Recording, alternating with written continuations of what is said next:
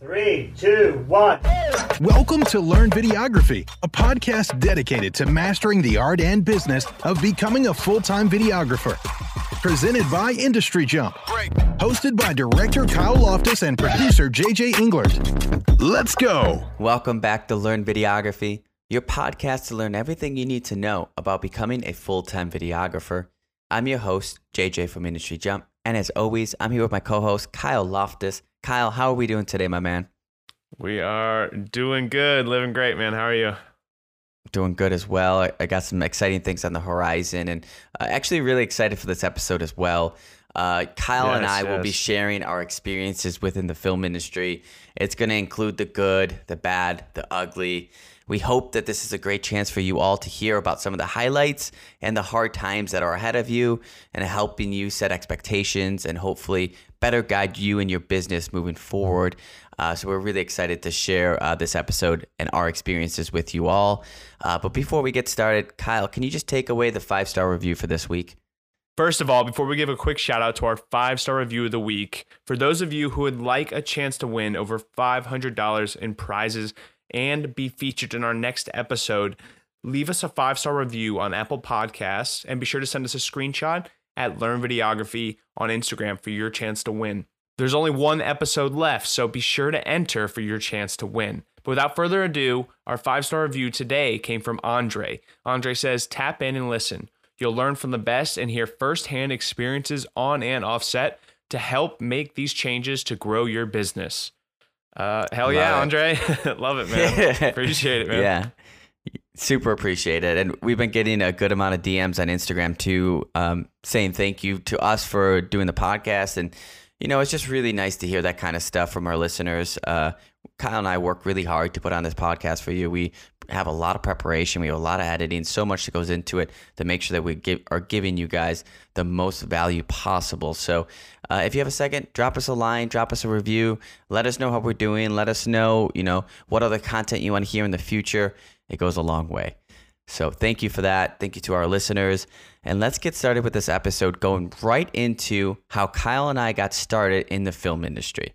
Kyle, do you want to take it away? Sure. Yeah. So, for me, I think the vision for doing this really started in 2013 when I started shooting music videos on the side as a hobby. It's kind of where it, I guess, subtly grew within me. And then it was probably about 2015 or late 2014 when I actually switched my major when I was in college to screenwriting and producing. And so switched my major to that. And then it was, it was not only outside of school was I focused on film production, but in school as well. So I was taking classes, all focused on screenwriting and producing and shooting, of course, as well. And then I also joined a couple clubs outside of school, and I was also building up my own brand and business at the time, Cal Visuals with a Z. I had a lot more swagger back then. And then upon graduating college, I took up a position with the Orlando Magic. And so that was like my first real big time, big boy experience in the industry, working with the Magic, also shooting the away teams as they came in, so getting to do some shooting and work with LeBron James, essentially all the big names in the NBA. So, I learned a lot, especially actually, on the business side of things, working in there as well. So that was kind of my first big experience and really got me really, really excited about the opportunities and what is possible, with just the many different businesses and individuals and, the power and leverage they hold in so many different versatile industries. I love it. I have a weird story. I didn't realize that I wanted to be a filmmaker until really late in life. And I guess not so late in life, but it wasn't until senior year in high school. And I was watching a movie, I think it was 7 Pounds. And I've always, as a child, I always loved inventing things, creating things, and I always wanted to bring things to life. And I think during that movie, I realized for the first time that I could do that with movies. I could write something down on paper and bring that to life and create real emotions. And up until my senior year in high school, I was actually a really bad student, like B's, C pluses my whole career. But as soon as I found that motivation of filmmaking, I don't think I got less than an A the rest of my entire career, like high school and college career, because I was just so motivated to become a filmaker. Same. Unfortunately, I couldn't get into the best film schools that I wanted to right out of high school because I was a bad student initially. And so I had to do some couple of years of community college, and I was living in upstate New York. And so I knew that if I wanted to be a filmmaker, I needed to go somewhere where a lot of filmmaking was happening. And so I saved up money. One summer I was working as a roofer. I saved up a lot of money, and I just got in my car and I drove to California. And I did 2 years of community college in an undergraduate film program. Ended up being the president of that college and a lot of other things, and ended up getting into Chapman University. But before I went to Chapman, I took, I think, just about a year off. And I was just working in the industry, working on set as much as possible. I was working as a grip, a PA, a gaffer, an AD, anything that I possibly could do, or just be on set, or shadow someone on set, or just literally being on set and not even having a function, just to be there. I was there, And so 1 year, during or right before I went to film school, I spent over 200 days on set, creating these connections, getting the experience, just living and breathing filmmaking. I was sleeping on couches. I was doing whatever I could to be in that moment. And I think that's how I really think about of how I got started as a filmmaker. And, that journey in the early years, I think that was like 2013, 2014 as well, Kyle. So it's definitely been a long journey for both of us. And yeah, it's almost kind of just getting started at the same time. Yeah, absolutely, man. That's quite an experience now, and it helps so much. It make you, so much more well-rounded, even if you can just have that basic knowledge of all those other positions. So that's really awesome that you did that. Yeah, and it's as a producer and a leader on set, it's so beneficial to know those other positions. It's so beneficial to know how a production runs and how you should run a safe set and an efficient set, because you can just plan so much better for upcoming productions, whether you're a producer or a director or just a company owner, And so I think those were some of like the years that really formed me as a filmmaker in general, and then it allowed me to kind of fine tune my skill set into becoming a producer as well. Absolutely. Yeah, no doubt. So let's move on to the next one. A lesson that each of us will never forget in the film industry. So Kyle, is there like one moment that you can look back on and say, shoot, I made a big mistake in that situation, and that's stayed with you ever since that mistake? Ooh, man. Nothing that comes to mind particularly. I mean, just, I think in general, overall, my experience, I've really learned just, the more you prepare ahead of time, the more you prioritize pre-production with your client, the overall better the product is going to be, the better the experience is going to be, just absolutely everything. For example, just this past weekend, I had a production in Atlanta. We were shooting 3 music videos in 2 days. So we had to move very fast and very efficiently. And day one, we're set to start filming at 1 p.m. Come 4:30, hair and makeup is still not done. And so, we're about 3 or 4 hours behind, but we had literally everything planned to a T, the exact locations, the times. We just essentially had to bump and alter our schedule by 4 hours. We also had to skip a sunset shot, which really sucked. But, aside from missing that sunset shot, we were able to get absolutely everything because we had planned out all these shots. We had all the locations locked down. We had the permits and permission from the location owners, etc. So, there was no hiccups that we faced that essentially we're going to really deter us or throw us entirely off. So I think, the more you plan and prepare ahead of time, just the easier it is, the less stress you have, being able to, assure your client that, hey, even though we're 3.5 hours, 4 hours behind, we're going to be fine. We're going to get all the shots. Don't worry about it. That makes just the experience so much better, which, overall, I think gets you a better product and allows you to kind of book again.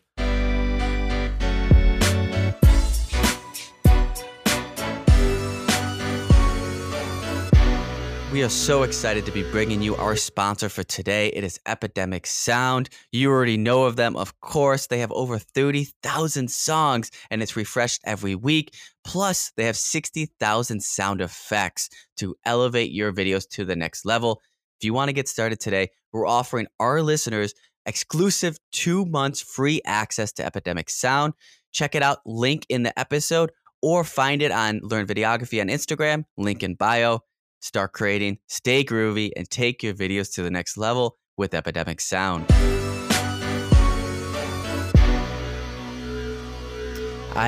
From my experience, I was in Santa Barbara before I went to film school, and I was assisting on set of a small commercial production. I was a PA, and we had multiple cameras shooting, and I was with the second unit for B camera, where it was just me, the cam op, and we were just getting B-roll shots, right? And for this cinematographer, we were just using a basic DSLR as the second unit camera. And I actually owned the same DSLR at the time, so I knew how to operate it really well. And so there was a situation where the cam op left to go do something, right? And so here I was just with the camera, just doing nothing. And so I decided to turn on the camera and just start shooting B-roll and just to start making use of that time. And the director of the production came over and just destroyed me. Like, literally just destroyed me. We're just like, you're a PA, never touch that. Like, that's not your department. Are you like, oh man. And so that moment on, it really set that like film hierarchy of like knowing to stay in your lane and to stay in your department. But when willing or able to cross over, like to get permission to, even like in a bigger sets when you want to lift a sandbag, you know, asking permission for the grip or electric, as silly as it sounds, that hierarchy people take really serious in the film industry. And in this case, you know, it's a camera that I own, I know how to do it, I'm just getting them more B-roll, you know, but I think it was the lesson of that day of just getting reamed for doing that as a PA that I never did it again. And I still remember that moment, you know, and this must be like 6 or 7 years later. So that would definitely be one of the lessons that I've learned in the film industry. And God knows there's so much more. Absolutely, yeah. Do you not have like one mistake or like big thing that you've done? I mean, you've had a long career. You can't have everything go right. Well, actually, it's I'm looking at our notes and literally, I guess it's our next, you know, the next one we're here to talk about scary moments on set. Okay. Like these next two, I would consider like, I guess the biggest like moments for me. All right, then take us into your scary moments on set. So my biggest scary moment and I guess biggest lesson is to always use sandbags. So we were filming, this was, I think this was now 4.5, 5 years ago. We were filming a music video. It was a series of music videos. It was in the woods and we were doing a night scene. And we had the light on the C-stand, but we weren't using any sandbags. And we were moving around on set. Someone had bumped the C-stand and of course it fell. And it nearly took my buddy out. So, you know, thankfully no one got hit or hurt. But that could have been really, really bad. So, you know, ever since then I've always prioritized, you know, making sure to have sandbags. The other moment was, you know, I broke a ceiling light fixture on a commercial production. So we were shooting at this restaurant. We were shooting at a restaurant spot for this hotel management company. So they own a couple different hotels, and we were shooting at one of the hotels in the restaurant. And I was trying to do a really nice soft top-down look with the light. And so I was flying it up, and I wasn't paying attention. And I nailed the light fixture. And the glass broke, and it fell everywhere. But you know, thankfully, again, it didn't hit or hurt anyone. And I think, again, the biggest lesson there is to really, you know, focus on the task at hand. I think oftentimes, you know, when we're on these film sets, we're moving so fast and we're trying to accomplish a lot of tasks at once, when really, you know, safety is the first and foremost priority. And so, you know, making sure to really focus on those tasks, especially when you're working with C-stands and heavy lighting equipment, that stuff falling on people's head is a very serious injury without a doubt. So you definitely want to be really, really careful about that stuff. Yeah, 100%. I mean, safety's number one. It always is, you know, and you're running a business, and you can't risk one of your lights falling on someone's head and them going to the ER or worse. It's easy to say, yeah, safety is number one, but like not actually prioritize it. And it's one of those things that's like, no, you actually have to consciously make sure that this is a safe environment for everyone to be working at. And like, there's a lot of memes going around right now with music video camera ops, like shooting music videos with just a bunch of like rappers or hip hop artists just pointing guns at them, while they hold the camera and saying like, this is the most dangerous job out there. And yeah, that is very dangerous. Like whenever on my sets, we never ever have live guns. It's all prop guns, and we have safety meetings before we pull out any of the prop guns, and we have a gun handler. Like you have to take all of that stuff really seriously. There was a set that happened over in Long Beach, where right next to where I live, where it was Cal State University of Long Beach students were shooting a short film, and they were in the middle of a scene and they had prop guns, and neighbors called the police because they saw guns, and like a whole SWAT unit pulled up on them because they thought it was like a real shooting happening. And so it's like situations like that where they didn't have a permit, they didn't notify authorities that they were doing this type of scene, all that kind of stuff. Like it seems simple, but it's like, hey, this is a fake gun and we're shooting a scene, no big deal. But there's consequences to sometimes of what we're doing. And I think, Kyle, what you said and some of the other stuff that I was saying about safety, it just needs to be taken first seat and as a priority. And I think I really learned this the hard way as well. Again, I went back to my years in Santa Barbara. It was my first film that I was producing and directing. It was a short film. I invested money into this film. I actually even wrote it, even though I was not a good writer at the time. And one of the scenes involved actors mountain climbing up a mountain. And then during the scene, that one of the actors was supposed to have like a stunt where they fake fall and die. And that was supposed to be the tragic moment of the story. And so in preparation to that, we did a tech scout. We walked our actors to the mountain cliff, which was like a half-mile hike from the parking lot. We practiced rock climbing with them. We made sure everyone was like comfortable with the harnesses. They had all the right equipment. We thought we were doing everything the right way. But it's just a situation where young filmmakers doing complicated stuff with expensive gear gets out of hand. And so the situation that I really remember, it's actually a two-part, but the first part was we were in the middle of a scene. We were set up. We had a jib op, or like a 20-foot jib, going along the mountain face with our actors to create this really cinematic shot to show these two climbing together. And then we had a person at the bottom spotting our actress who was climbing up the mountain, right? And then I was actually holding on to that person just as an extra safety, right? So we're in the middle of a scene. It's going all right. And then all of a sudden, the spotter that I'm holding on to, his footing slips, and both him and I go flying across the mountain face, and our actress is being dragged across the rock as well, like going down. And if you can imagine, the two of us essentially were hanging on the rope, one on each end. And since we weighed a little bit more, we were like kind of pulling her down at that point. And I didn't have a harness. I wasn't strapped in. So I was holding onto the rope, flying at least 50 feet above the ground. My person that was, he was strapped into the rope, was underneath me. And here we were in the middle of a scene, and the three of us and the female actress were all just in free fall with this rope being dragged around like with 50 feet below us. What? It was insane, man. Like our actress got beat up. She got scrapes. It ruined all the continuity. Luckily, neither me or the safety belayer didn't get injured. But man, it was like, what the heck? And then later that day, as if things couldn't get worse, we had a Steadicam up at the top of the rock, and it was like a big step down, like 100, 200 feet, right? And we were filming the actress go like next to the edge. And after one of the scenes, the Steadicam op looked at me. He goes, I almost just fell off. Like legitimately, he almost just fell off the cliff, And so it's like things like that I will never forget in life, where it's like, this stuff can get serious really quickly. We thought we were prepared. Things happen. Someone slips. All of a sudden, we're flying across a rock face.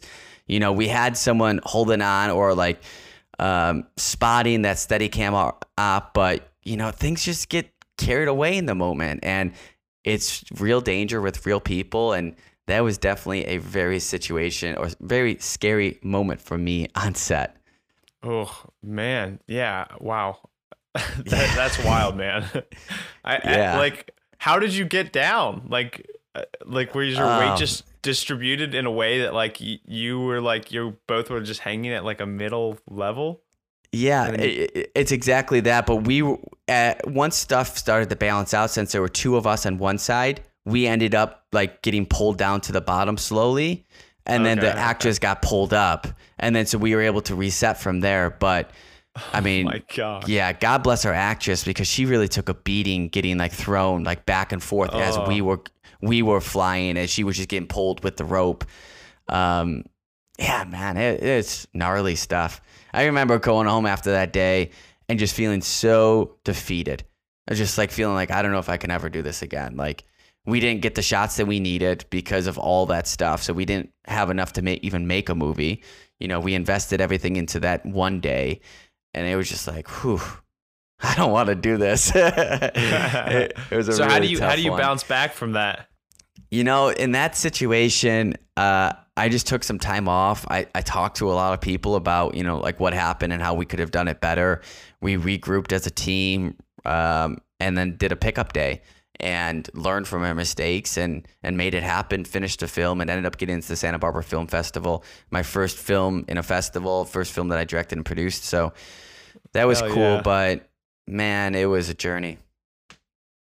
Hey, that's filmmaking for sure. It's definitely not an easy one. No, what about, it isn't. What about client nightmares? You got a really bad experience or story with a client, something maybe you could have avoided too? Yeah, you know, I do. I think I already talked about this one in an earlier episode, but I'm going to bring it up again because it's really important. And I think it happens to a lot of creatives and especially a lot of producers, production companies. There was a situation where I was producing under my production company a very big video. Music video, I think it was like $40,000 to $50,000, right? We had 20 to 30 crew members on set. We had lots of extras. And I was in communication with the client well ahead of time. We were planning everything. We were taking care of everything. But for several weeks, they had missed the down payment and they were not paying their initial 50% up front like we agreed to. And as time got closer to the shooting day, they still hadn't paid their invoice. And every single day I was on the phone with them saying, hey, this needs to happen. Otherwise, we're not going to shoot. I'm going to cancel it. And, you know, being a young producer, I did not want to cancel this shoot. You know, we had so much invested into it. It would be a nightmare to cancel it. And so I was waiting until the very, very, very last minute before I had to cancel this shoot. And it got ugly really quickly. Like, you know, we went into a $40,000 music video, and the day of, the client still didn't pay any kind of down payment, you know? And so eventually that morning I called the client. I was like, listen, when you arrive on set, you're going to write me a check. Otherwise, I'm going to send everyone home. And I was not kidding. I was going to send everyone home, and we were going to cancel right then and there because I couldn't take the risk of them not paying me for this video, especially since it was such a big video that I would have had to pay for otherwise with all these hard costs. And it's a really hard moment as a young producer that's really eager for this opportunity, but having to you put your foot down and say, no, this is what we need. Otherwise, I don't care how great the opportunity is. This video is not going to happen because these are just basic things that we need to make a video. You're asking for a video, and you need to pay us for the video. And luckily, the client showed up on set that morning. She wrote a check. Luckily, it cleared. I would have been screwed if it didn't clear. And it's one of those situations that I learned from. I definitely shouldn't have let it go that far into the day of. You know, if for our listeners, I would say, man, depending on the size of the video, I would say at the very, very latest, the day before. But I really don't like to do that. Kyle, what would be your latest that you would push a client paying you before you do a video? I think it kind of depends on the relationship. If it's someone I've worked with a lot, I might give them, again, like you mentioned, the day before, potentially the day of, if it's someone I'm really, really close with. But aside from that, if I haven't gotten payment within 5 to 7 business days beforehand, then I'm canceling the shoot. I'm sure, you might be able to drop and cancel things a bit with a higher turnover and no problem in LA. But here in Orlando, rental companies definitely like to take your money. They like to nab you. So, if you're not canceling way ahead of time, you're going to suffer at least like 50% of that rental fee. So for me, it's always 5 to 7 business days beforehand. Yeah. What would be a client nightmare moment for you, Kyle? Similar to yours, and I think I briefly mentioned mine, in a previous episode, but, I had a previous client that I had known. He was essentially the director of marketing for a client that I was shooting for, Jude Orthopedic Clinic. They got bought out by a hospital, and so essentially the hospital already had their own media team, so they essentially no longer needed my services. However, he started his own marketing team and was trying to essentially win over a position or some contracts with some other hospitals and other kind of a couple nonprofits, etc. And so we kind of worked out a deal and a relationship, where he'd pay me kind of this discounted fee in hopes, that I would continue working with him and doing these projects until we got these big contracts signed, and then we both would get some really good retainer payout.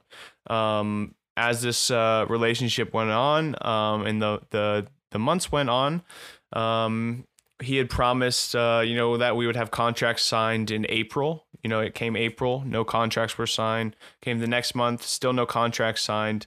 And I was still going on these shoots and taking this discounted rate. And now this time, in essence, I had kind of lost, maybe $1,000, $2,000 or so, considering the discounted rate. And so similar to you, JJ, I kind of had to put my foot down and just kind of refuse to move forward without getting the contracts. And of course, we never got a contract and never got payment for a couple of those shoots that I did. But similar thing, it was really important for me to kind of put my foot down there and stop the relationship where it stood, even though it had a lot of potential and possibility. The safety nets of the contracts weren't there, and it just didn't feel right. And of course, again, it was really, in essence, he was, kind of abusing my services. And so, I had to get out of that relationship fast. But I think I mentioned this in the previous episode. I also did it very kindly and cleanly because, again, he is, this individual is relatively well known in the area. And I think also just, karma can come back and bite you. So I always suggest, parting ways if you're going to doing it kindly. You never want to burn a bridge. You just never know what those negatives could kind of do to you or your career and your business. Yeah, that's a tough one too, Kyle. It's, you're getting work, you're making projects, but you could feel like you're getting abused. You're not getting your fair share of all the work that you're putting in, and someone just not following through on a promise that they made to you, and confronting them. I know a lot of creators are scared to talk to their clients or the people that are hiring them in that way because they're just so thankful for some work, but it's one of those things like you'll learn to do as a young creator is, have these conversations, and you'll get better with it as you have more of them. And it's a conversation that you need to have. It's part of maturing as a creator and a business owner, and taking that next level up is having these really difficult conversations and say, listen, this is the deal. This is how it is. This is my rate. This is the hours. I'm going to, come out and give you everything I got. It's going to be a great thing, but this is it. I'm not going to be doing things for you that I don't want to do because this is my business. I control it. And that's one of the beautiful things of having your own company is you get to make those decisions, so reflect as a creator how you feel about these opportunities. Is the opportunity worth it? Are you chasing money? Are you chasing portfolio pieces or whatever? And make sure you feel comfortable putting your foot down in a very respectable way, just like Kyle did as well with your clients, so things don't get out of hand and you don't get abused. Definitely. What about highlights on set, Kyle? Like, if you look at or think back to some of your favorite times on set, favorite projects, is there a highlight that you want to speak of just like thinking to yourself, like, man, like life is good. Like, I am a filmmaker. We are creating stuff. Life is good. Yeah, I mean, I think one of my more recent projects, I can't really disclose it because it's not out yet, but it was around 18K, which is probably, I think, the highest budget I've worked with a client thus far. So that was that was exciting. That was fun. And just because we got a lot more creativity. I'm usually shooting videos somewhere between 4 to 8K, and so a lot of that money is just generally being paid for crew and for talent and food for the day. There's not a lot of playroom with props and all these other things, whereas with this budget, it's just really cool to have that full kind of creative freedom. I think outside of that, I think just overall just the unique individuals and places I've gotten to go because of this. I've gotten to shoot and work with golfers at Pebble Beach. I got to go film and experience climbing to the top of Machu Picchu on this 4-day trek. Just gotten a lot of really, really unique opportunities. And again, working with the Magic, I got to meet some incredible individuals in the NBA and those that have retired, Hall of Famers. So just really, really amazing opportunities that come with working in this industry. And again, running your own business, I think that's one of the great parts about that, and why I chose to do that is because I'm constantly working with new people and new companies and having these new experiences. And so I'm also getting to learn so much. I'm really passionate about that in life as well. So that's one of the biggest benefits, I think, of running your own business, as a videographer or production company. Yeah, there's a lot of great contacts and relationships that you can build as a filmmaker, and by working with other teams and going to new places. And mine's kind of similar to that. It stems from an experience where I was hired as a producer to produce a European skateboarding show where we would travel throughout 8 different countries in Europe. And throughout that experience, we got to film these professional skateboarders going to each country and just living in that country. So we would eat the food of that country. We would go to all the popular tourist attractions of that country, like really kind of try to hit every highlight of each country as we went. And we had a lot of money to do it. And so it was just like, I think we had like 10 grand just to do activities, Kyle. And it was an 8-person crew. Sheesh. We had 4 professional skateboarders. I was the producer, and then we had all the rest were cam ops. And we would just go to each country, and these skateboarders had a really big following. So they would say, hey, we're about to be in Venice, or we're about to be in Vienna or whatnot. And then we would have like 30, 40, 50 locals meet us at the airport or the train station and just show us around and skateboard through the cities.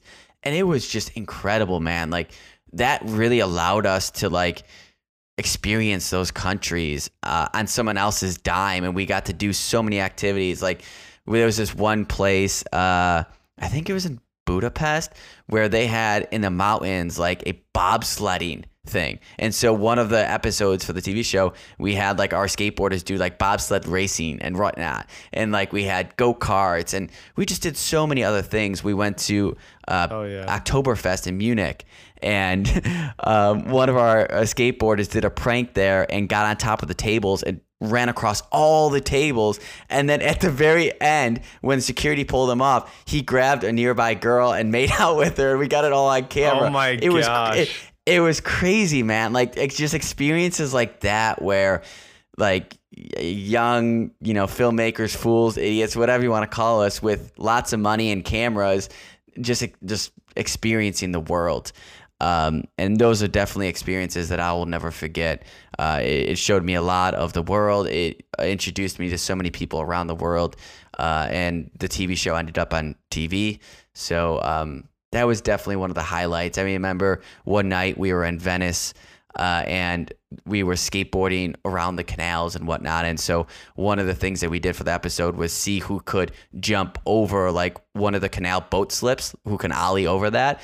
And one of our professional skateboarders, their skateboard actually ended up sinking into the canal, and we paid locals to like go into the canal and get the skateboard out. Like, it was just crazy, man. And, yeah, just really great experiences just thinking about it all the way around. So, yeah, we talked about some of the nightmare moments, talked about some of the highlights. But with that, why don't we just take a quick break and answer our question of the day, and then we'll come back to talk about some of the moments where we screwed up, moments that we had our made it moments, and so much more. So Kyle, why don't you take us to the question of the day real quickly? Yeah, let's do it. So today's question of the day comes from Monse from Puerto Rico. Let's do it. Hey. Hello guys, my name is Monse and I am from Puerto Rico. Thank you so much for every single episode that you guys have been putting out. It has been a huge help for my work. So thank you. Gracias. So my question to you guys is, I am right now shooting some short advertisement for different women who are creating and developing their brands here in Puerto Rico. So I'm creating, a minute to a minute and a half type of commercial shoots for them. And I have a Z50 Nikon Z50.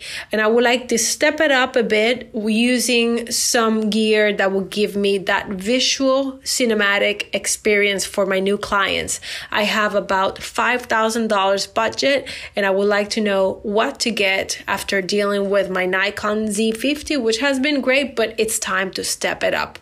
What can I get now to create that experience for my new clients? Thank you so much, guys. It's time to step it up. I love it. What a great question. Kyle, gracias por escuchar. Hey, there it is. Kyle, how about you take this away? I think this is more of your specialty than mine. What would you suggest? So, first of all, please reach out to us at Learn Videography, or reach out to me personally at Cal Visuals on Instagram. Because, I do have a couple questions. For example, how much money have you already invested with this camera in regards to glass? If you've got a bunch of Nikon glass, that could definitely affect kind of the direction I point you in. Additionally, I'm curious if you maybe have, other camera operators or people that are helping you out, or if autofocus is, a big priority for your workflow. If so, then I'm probably going to point you in the direction of, the new Canon or the new Sony camera that have just come out. So the Canon R5, I think, would be great, or the EOS R would be fantastic as well. Those are going to be great cameras, shooting 4K, give you all the quality you need, do great with low light. However, you would have to get, new glass to shoot with those. However, you could also go with something like the Pocket 4K or the Pocket 6K, and you could get a speed booster adapter that you could use, with your Nikon glass. However, with that, understand those cameras are both manual focus. They don't have autofocus. So there's a couple questions I got for you, but those are just a couple cameras I'd recommend. And then of course, the new Sony, again, what is it? The A7S3, I think is what it is. I forget the exact model name, but the brand new Sony that's out. Yep. I've got a couple friends that are big Sony lovers, and they're obsessed with the camera. So I've seen the quality, especially after it's graded, and I think Sony's actually improved their skin tones quite a bit, or how they, how their color science reacts for skin tones, that is. So yeah, those are the basic areas I direct you in, Monse, excuse me. But overall, again, please reach out to us on Instagram. Be happy to give more advice for you there. Yeah, fantastic response, Kyle. Great question. Thank you for submitting that. We would also welcome any kind of suggestions for content moving forward. As you guys know, this is our second to last episode, and then we'll be taking a small break until we reconvene. And so we would just love to know what you want to hear about, what you want to learn, how we can help you grow as a young content creator that's growing, hopefully a long-lasting business. So thanks again for taking the time. Why don't we get right back into the episode talking about moments that we screwed up, Kyle. Now, there's so many of these moments personally for me. So I'll get started with this moment. I was producing another big video, a lot of money involved. There was maybe $50,000 to $60,000. It was a 1-day shoot, Kyle. So things were really tight. We couldn't afford to have a second shoot. So we had to really pack it into 1 day. And we spent so much time planning for that 1 day. And of course, things happen on set. And so one of the things that happened before set is our location scout or our location manager left the project a couple days before the project was scheduled to shoot. And as a producer, I had to assume his responsibilities of finding a location, permitting it, and all of those things. And I was in a really bad position because he didn't have any locations or anything. So I quickly had to scramble, and I put together this location. I found it. I got the permit through at the last second, and I permitted it for the time that I thought, permitted for the time that was on our schedule that we were going to be shooting there. And the day of the production arrives. The production's on track, but the talent, it's a female artist. She actually previously won American Idol. This was one of her first time doing a music video as like her own artist. And she was in the makeup room for many hours, Kyle. Many hours. I think it goes back to that experience of like 3 to 4 hours you were talking about. I think, we were all ready. And I think it took us about 3 hours to get her through hair and makeup the first time before we can get our first shot. And it just kept going like that the whole day, where there was even one point in the day where she said she wasn't going to leave her trailer until we purchased a certain amount of, or a certain type of alcohol for her. And so we had to run to the store and get this alcohol for her, so she, et cetera. And so it was just a really tough day with the client and the talent. And we were trying to get them to the works as fast as possible because we had such limited time and we had so many shots that we needed to do to create this video. And one of the locations that we were at required us to have a fire marshal there because we had, I think, 40 or 50 people inside a building, and the local building code said that if you have a certain amount of people, you need to have a fire marshal there just to make sure. So we had a fire marshal there monitoring us, and that was going okay. We were trying to catch up. We were a couple hours behind. And we were able to finish up all of the shots at one location. And then we needed to move to a second location, which happened to be at a beach, like parking lot, park area, where we had permitted as well for that area. And when we were moving to that second location, by the time we got there, we were about 2 hours late. And because we were 2 hours late, the gate property to the park, the actual gate was closed, and we needed a key to open up the gate to let all of the trucks through. And we didn't have that key because we were supposed to be there 2 hours in advance. And so it was all taken care of. It was supposed to be all taken care of. Plus, it was a mistake on the park side, understanding that we had a permit there and they should have left that property open for us with a representative there to close it afterwards because we were permitted to film there. Anyways, that failed. We were 2 hours behind. So when we got there, we had no way to get into our shooting location for the final day. And so I called up our fire marshal from the last location and said, hey, we got this permit to shoot here, but they locked the gate. Anyway, you can come open the gate for us. And he's like, sure, no problem. So he comes over to open up the gate, and then right as he's opening up the gate, we have our grip truck. Everyone is just waiting in this parking lot, waiting to gain access to the set, and everyone is just, we're delayed, we're losing so much time. And the fire marshal goes, actually, can I see your permit quick? So I show him the permit, assuming everything's all right. And then he comes back to me, he goes, JJ, your permit's about to expire in 30 minutes or an hour. There's no way you're going to be able to film this in time. I can't open up this gate for you.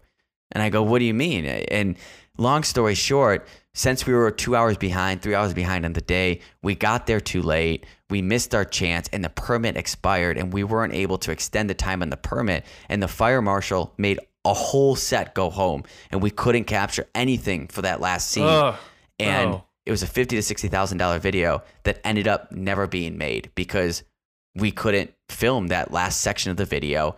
The video got scrapped and it was essentially all on me. And I never worked for that company that hired me as a producer ever again. And so it's situations like that where I messed up. I should have been more aware of the permit, the time that we had scheduled. I should have communicated that to our client, to our AD, everything along the way, understanding that this possibility may exist. I also should have permitted for the maximum amount of time possible. I also should have had backup plans in case we were running behind of who I can contact to extend that permit or backup locations, etc. I did none of that, and so that was a really big lesson for me to understand that there's laws in place, there's restrictions in place, and we need to make sure that we can operate as an entire unit or company to, within those laws and restrictions so we can film what we need to film and deliver the project we need to deliver for our client. And so, man, Kyle, I remember going home at the end of that day, and again, it brought me back to my Santa Barbara days where I was so upset and sad because I let so many people down, and that was a really big mistake that I've definitely learned from for the last several years. How about yourself? Dang, man. Yeah, I found like the further my career gets going, I find like all those weird like analogies my parents say are all just true. Like hope for the best but plan for the worst. Like all those kind of things. Yeah. For me, I'm struggling to think of man, you got your stories are so much better. I kind of wish I had like bigger screw ups, or I'm just not thinking of them. But no, you don't want bigger screw ups, man. My biggest one that I can think of right now is, so I got hired out. Someone referred me for a gig they couldn't do. And so I got hired out to essentially just come out and cam up and record some audio. They wanted the camera shot, but more so they just wanted better audio. I guess for whatever reason it was like a protein bottle company, and they were doing an interview with an athlete. Whoever did the last interview, I guess the audio was it was really bad, the guy said. I did have this strategy call with him before going in. He's telling me all these things. I'm like, yeah, man, I'm professional. Like, I've done this all the time. Like, no problem. I'll take care of you. I'll get you incredible audio. Like, don't worry about it. I go to this shoot, and, I set up my Zoom. I got a Zoom H6. Got the XLR plugged in. Got the boom mic, right there, super close, just out of frame. No doubt I'm getting clean audio. And I thought I did, but I guess I just hit the wrong button on the Zoom H6. So I had it plugged into like the 1 or the 2 slot, what have you. There's multiple audio slots you can utilize. But I clicked to record through obviously the wrong audio slot. So when I got home and I checked the card, I had absolutely zero audio, like the biggest thing they wanted out of this. And this girl was like super, super shy. Like it was very hard to get answers out of her from these questions. And so, and this is like, they're already kind of a little bit over their budget, especially like affording me. And then, this happened and they didn't get the audio they wanted. And it was just, it was a mess. I felt terrible. And the biggest lesson I think I learned from that, one is again, what I reverted to earlier is really focus on the task at hand, the tasks that matter, like prioritize that. And then also, especially with audio, use redundant audio. If I had put a lav on her and I connected that to the camera, Yep. I would have had audio. I would have had that clean, that safe backup to kind of save my ass in that situation. But I used only one audio source, and again, it wasn't recording correctly, and I suffered the consequences because of it. Did your just heart drop when you realized the audio wasn't there? Absolutely. Especially too because that was like my first time getting one of my first times getting referred out to a project, and it was kind of somewhat aligned with more of that commercial-esque style, I enjoyed doing. And so I was like, oh, maybe this could be like a good relationship, because again, this company was relatively big. I can't remember the brand, but it was again a protein bottle company. And so I was, again, when I was on the strategy call, the owner, or not the owner, the head of marketing was telling me about all these different campaigns they're running and planning to run in Florida and Texas and all these different places. And then I go and screw that up, and immediately, I know there's no way I'm ever getting a call back. Yeah. That was tough. That was definitely tough. Yeah. I've had moments like that too, where you have to tell someone really bad news, and it's just like, when you realize that you have to do that, you sink down and you're like, oh no. I feel for you for sure. Well, let's finish this on a high note. Like there's moments where sometimes as filmmakers we feel like we've made it. Like these are the moments that we've worked so hard for. These are the moments that made the last 7 years worth it, that made the 200 days working on set worth it, that, all of those mistakes that we've learned from worth it. And so I'll let you go first with your moment. What was that moment for you where it's like, Kyle, you made it. You feel good about this. Like the sky's the limit for you, Kyle. What was that moment? Yeah, I mean, I'm not sure if I have like a specific single one, but like just listing off a couple really quick. Again, like going to Machu Picchu, and actually the hike there was like far more like enjoyable and mesmerizing than like actual Machu Picchu. So like it was at a ruins. I can't remember the name of the ruins, but a ruins the night before we got to Machu Picchu. I was kind of standing there looking out and just like realizing like, holy crap, like I'm literally getting paid to do something that I love. That was a big moment for me. Yeah. I think officially filing for my business, officially filing with the government in Florida, as an LLC, that was a big moment. Like actually having that piece of paper, saying I'm a legitimate business. That was really cool. And then I think like the other big one was making my first 100K as a business. I think that was very... Congrats. Thank you. It took, I think the whole experience is just like surreal for me, especially I think because the household I grew up in, my parents always instilled hard work, work your tail off, get a good job, more of that line of kind of that corporate life. And so I guess when I was younger, I never really foresaw this as a possibility, as something that I could do for a living. And so making that first 100K is kind of it reminds you of the reality of like, holy cow, like you are actually doing this, you're running a business and you're successful, like you're making a living doing this. And so that was, I think, kind of a big moment for me as well. What about yourself? Yeah, fantastic. It's great moments.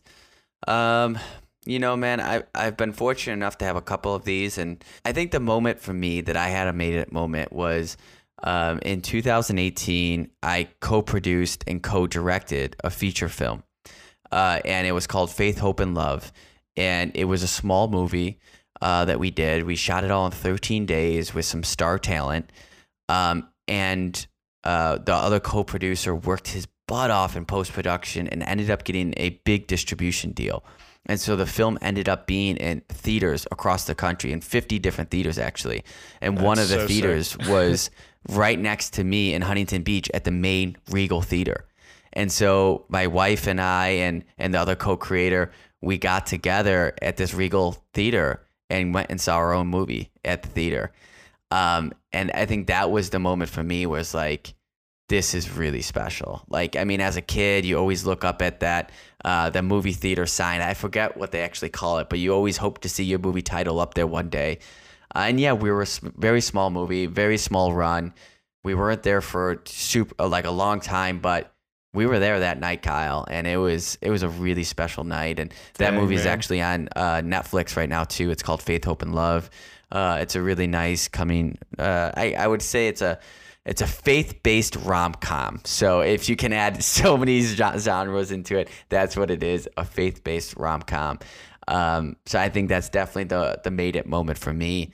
And it happened to be the last feature film that I've made since then. So still thinking about that moment really fondly.